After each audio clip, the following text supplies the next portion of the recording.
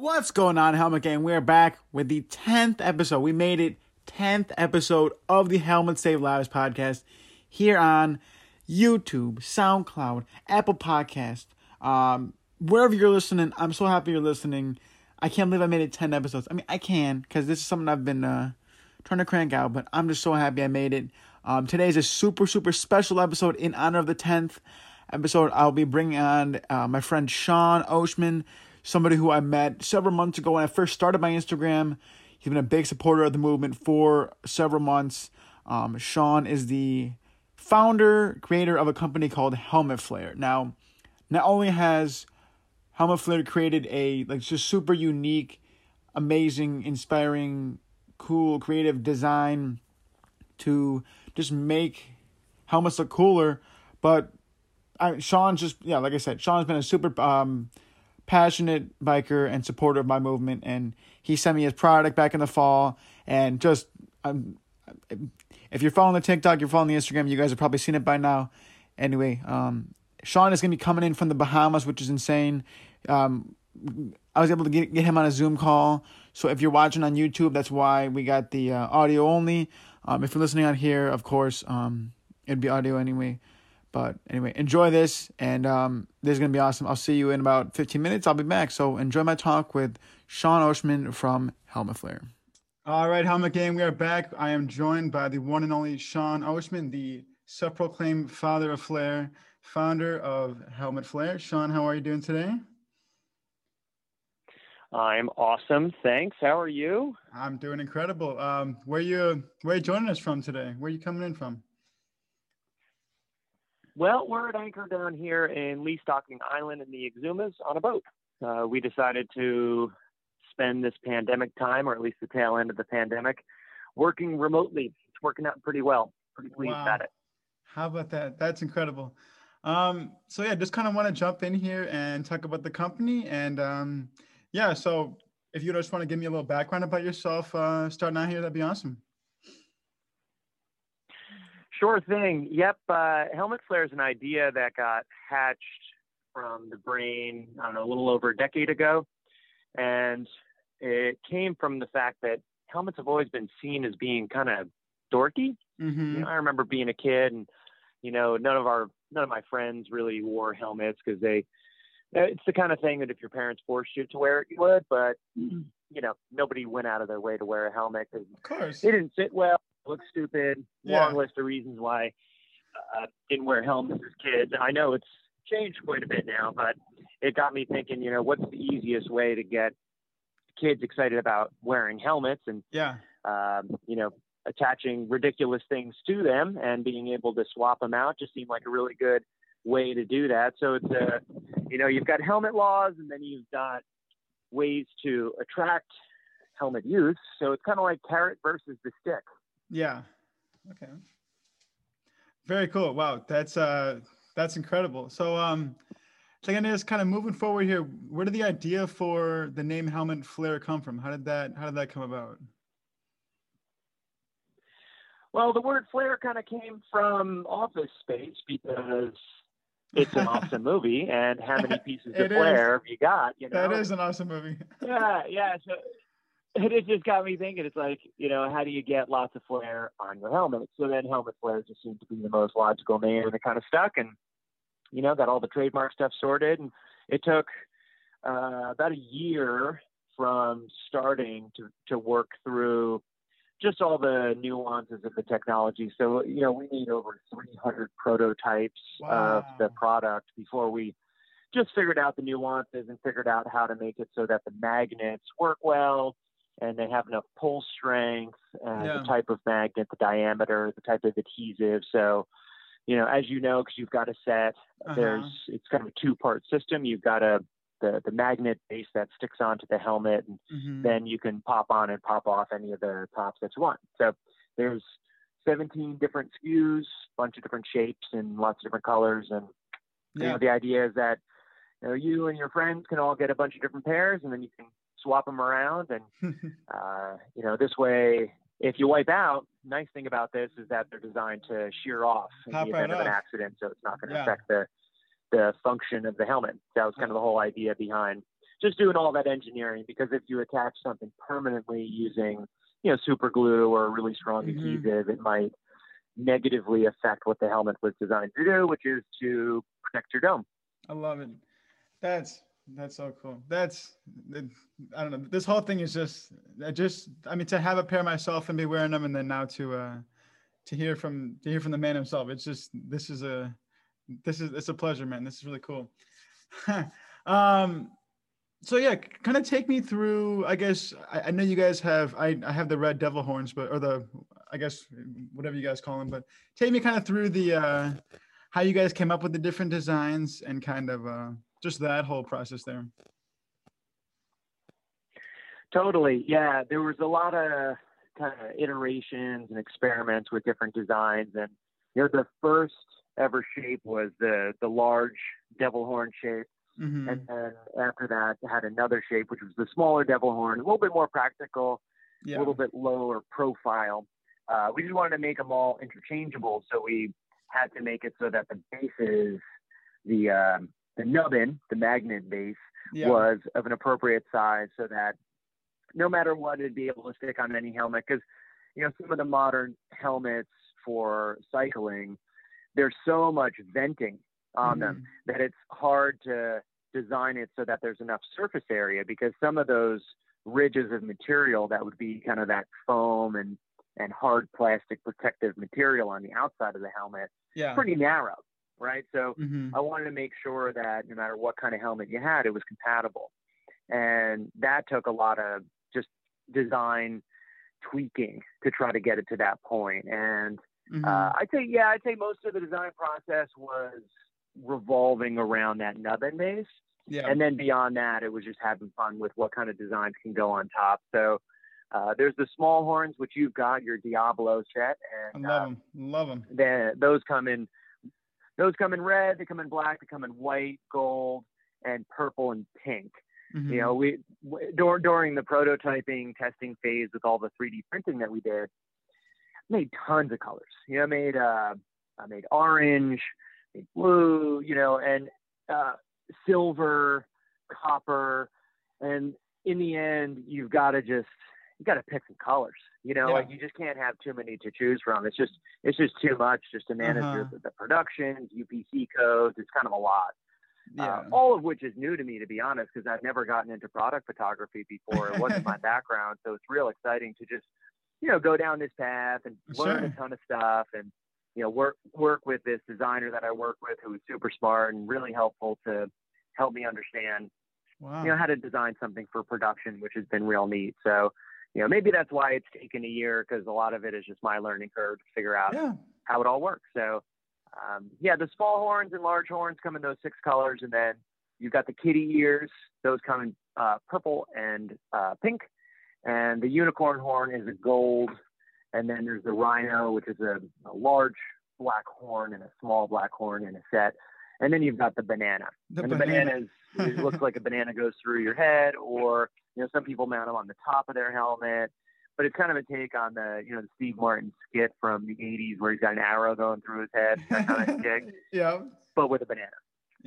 And you know, the banana thing was kind of a joke to begin with. Somebody meant, they were like, oh, wouldn't it be cool if you had a banana going through your head? And I'm like, nah, there's no way. So I went to my designer. I was like, hey, do you think you could just make a banana real quick? Like, don't spend a lot of time. Just whip me out a banana, like the top third of a banana and the bottom third of a banana, and just send it to me, and I'm going to 3D print it, and I'm going to see how it looks. So he did. I love it. And I went, I 3D printed it, and it's like, anybody who I show it to, they're like, yeah, that's mine. I need that. It's so dope. The banana is so necessary. Cool. That's awesome. So that was a fun project. And of course, you know, as an afterthought, it ended up being the most complicated thing to design for manufacturing. Like, I can't even tell you, just like the number of changes and iterations and all this stuff that we had to go through to make that stinking banana. And of course, it was the afterthought design. And the unicorn, you know, the unicorn started off huge, man. Oh my God, it was so tall. It looked like a narwhal horn. So, which was, you know, like, that's fine, but the problem is there's a practicality side of this thing. Yeah. We took them and we field tested them last season up in Steamboat Springs going skiing. And the stoke level was very high, first of all. Everywhere we went, everybody was like, oh my God, what is that thing? Yeah. And how do we get one? So that was really fun testing. But the thing was just so huge that, if somebody wanted to put down the bar on the chairlift, you might knock off your horn. And that's a problem, because then it goes down in the snow. You got to go dig around and find it. Oh, man. So, we had to, we dropped the height by a good inch and a half by the time all was said and done. So, and tried lots of different colors. But, of course, in the end, the gold unicorn horn is the way to go. And there's we had to play around with lots of different materials to get that kind of metallic, glittery stuff in suspension inside the resin of the plastic. So, that was some color chip testing along the way. So, awesome. It's been interesting, and I'm pretty stoked with how they all turned out. And everybody who's gotten them has been pretty impressed with the quality. Myself included. God, I'll tell you, they're great. I can't even tell you, Ethan. Like, testing adhesives is like it was months of testing adhesives. I can't even tell you. Like, and 3M, they were awesome. They sent me tons of samples, and they were super cool and really patient with me. And I'm like, so this doesn't work really well on this kind of plastic, and I don't know why, and da da da. And finally ended up with that adhesive that we got, which I saw to be the biggest potential for failure in the entire design. Is if that adhesive sucks. Yeah. Because if that adhesive sucks, it's just going to pull right off the helmet. And it's going to fall frustrated. Off. So totally. So it's got to be strong enough to stick on there, and it has to be stronger than the magnet. And that magnet is pretty darn strong. So you don't want something too crazy. But if you want to take it off, you have to be able to take it off. So the idea is that, I don't know about you, but people who do outdoor stuff do a lot of different outdoor stuff. They'll do, I've got my ski helmet. I have my bicycle helmet. Oh, yeah. Actually, I have like 3 or 4 bicycle helmets. Yeah. And then if you've got a motorcycle, you got a motorcycle helmet. It's like, it's crazy the number of helmets when you do an inventory, because every activity's got a different kind of helmet. Their own one. Yeah. It's like, and if the fact is, if you're wearing a helmet and you're outside, you're doing something cool. Yeah. Guaranteed. Oh, 100%. All the way. Oh, wow. That is so cool. So I guess kind of going from there, like, where do you see Helmet Flare going? Like, obviously your goal is to kind of like take this all the way, but like, what's the dream behind this company? What do you see? Well, with the patent application, which has been submitted for this product, there's a few different kind of features that are included in that application. And among them would be having the horns light up, right? Oh, wow. In the first iteration, that's going to be the horn itself it's going to have a self-contained battery and the LED. Yeah. And the way that it turns on is that you pop the horn onto the magnet, and it's a magnet that is so cool. switch. That is so dope. That is right? So cool. So, yeah, I think it's going to be pretty awesome. And then the charging station would be how you would charge your horns, right? No so you way. would just pop your horns off your helmet, put them on your little USB charging station, charge them up. They'll last for 2-3 hours, no problem, for your commuting or whatever you got to do. And then that's kind of part of the habit. But what I want to do with that is make it so that along with those light up horns, you also have a headlight and a tail light, because the unique part of the Helmet Flare deal is the way that this stuff attaches onto the helmet. Yeah. And there has yet to be a unified system to attach stuff to helmets. That's good. That doesn't detract from the safety of the helmet, but gives you the option to put cool stuff on it, but also practical stuff. So having a headlight, same idea. Your headlight goes onto the front, onto the magnet base. To charge it, you just pop it off, put it on the charging station. When you want to use it, you just pop it right back on the helmet. You could pop it between helmets. So if you want to use a different helmet for a night ride than you normally use, if you just got those magnets on everything, you just take them off. And then the other thing is that, let's say you go to the store, you have your light on your helmet. I don't know about you, but I can't even tell you the number of lights that have been stolen off my handlebars. Oh, yeah. So that is a problem. It But if is. you could just have your headlight on your helmet and then pop it off and put it in your pocket and go inside, now you don't have to worry about somebody stealing your light, right? So that's an advantage. And beyond that, from a safety perspective, the higher up the light is when you're cycling, the safer you are, because The more now likely, yeah. you're Mhm. eye level with the motorist. Whereas, when you take a light and you mount it just on your handlebars, it's lower than where those motorists are looking. Yeah. And in addition, it's only going to point forward where the bike is going directionally. Whereas when you've got a light on your helmet that's a headlamp light, you could actually flash it at drivers. You could flash it just to be like, hey, I'm here. You don't want to blind them, but you do want to give them a little flash just to give them heads up. So, I think the higher up you can get all the lights on a bike situation, the more safe it's going to be. Then you have the option to even have side lights. So that's the next iteration of design. And then beyond that would be to have a central battery pack on the helmet, and then wiring run underneath that plastic shell of the helmet to those base nubbins that are mounted in, strategic locations on the helmet. So this way there's not batteries inside each one of the attached tops, right? So your horns don't need batteries anymore. All they need is a little light inside, and they're getting power from the battery pack, which is part of the helmet as a whole. So this way you discharge the helmet, and then you can pop on and pop off whatever you want. And then beyond that, there's other applications in that patent, which would be stuff like, Bluetooth speakers. If you want to just be a rolling disco, you can do that. It's fine. Being able to do stuff like a GoPro mount, which again has an advantage safety-wise because it would shear off in the event of an accident. It's a heavier item, but all of the helmet flare nubbins are being produced so that the orientation of the magnet is all north facing, north up. So this way it's future proofing it so that if anything needs to stick onto it and needs stronger adhesion, then it's just a south down.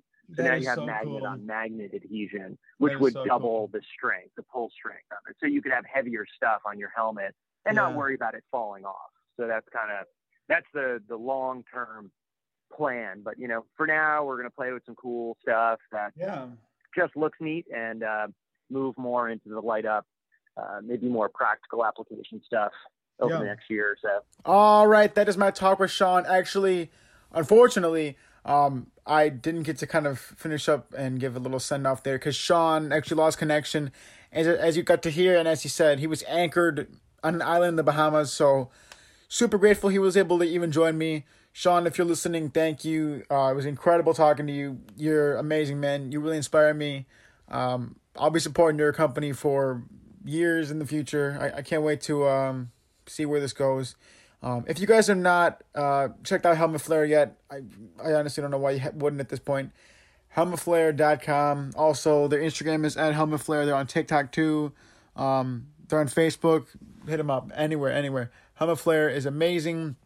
As he talked about, they make so many cool things. They got so many cool things coming up. So you're gonna want to jump on before it was hip, before it was popular. So anyway, thanks again, Sean. Thanks again, you, for listening. Appreciate all the love and support. If you have not checked out my YouTube, I've been cranking out some vlogs there. Also, obviously, this is the 10th episode of the podcast. So if you're listening at this point, thank you. Thank you. Love you guys. The support is literally unreal. We're continuing to grow every day. Almost at 4K on TikTok. The Instagram is also cranking every day too. So anyway, appreciate the love and support. Always wear a helmet. Helmets save lives.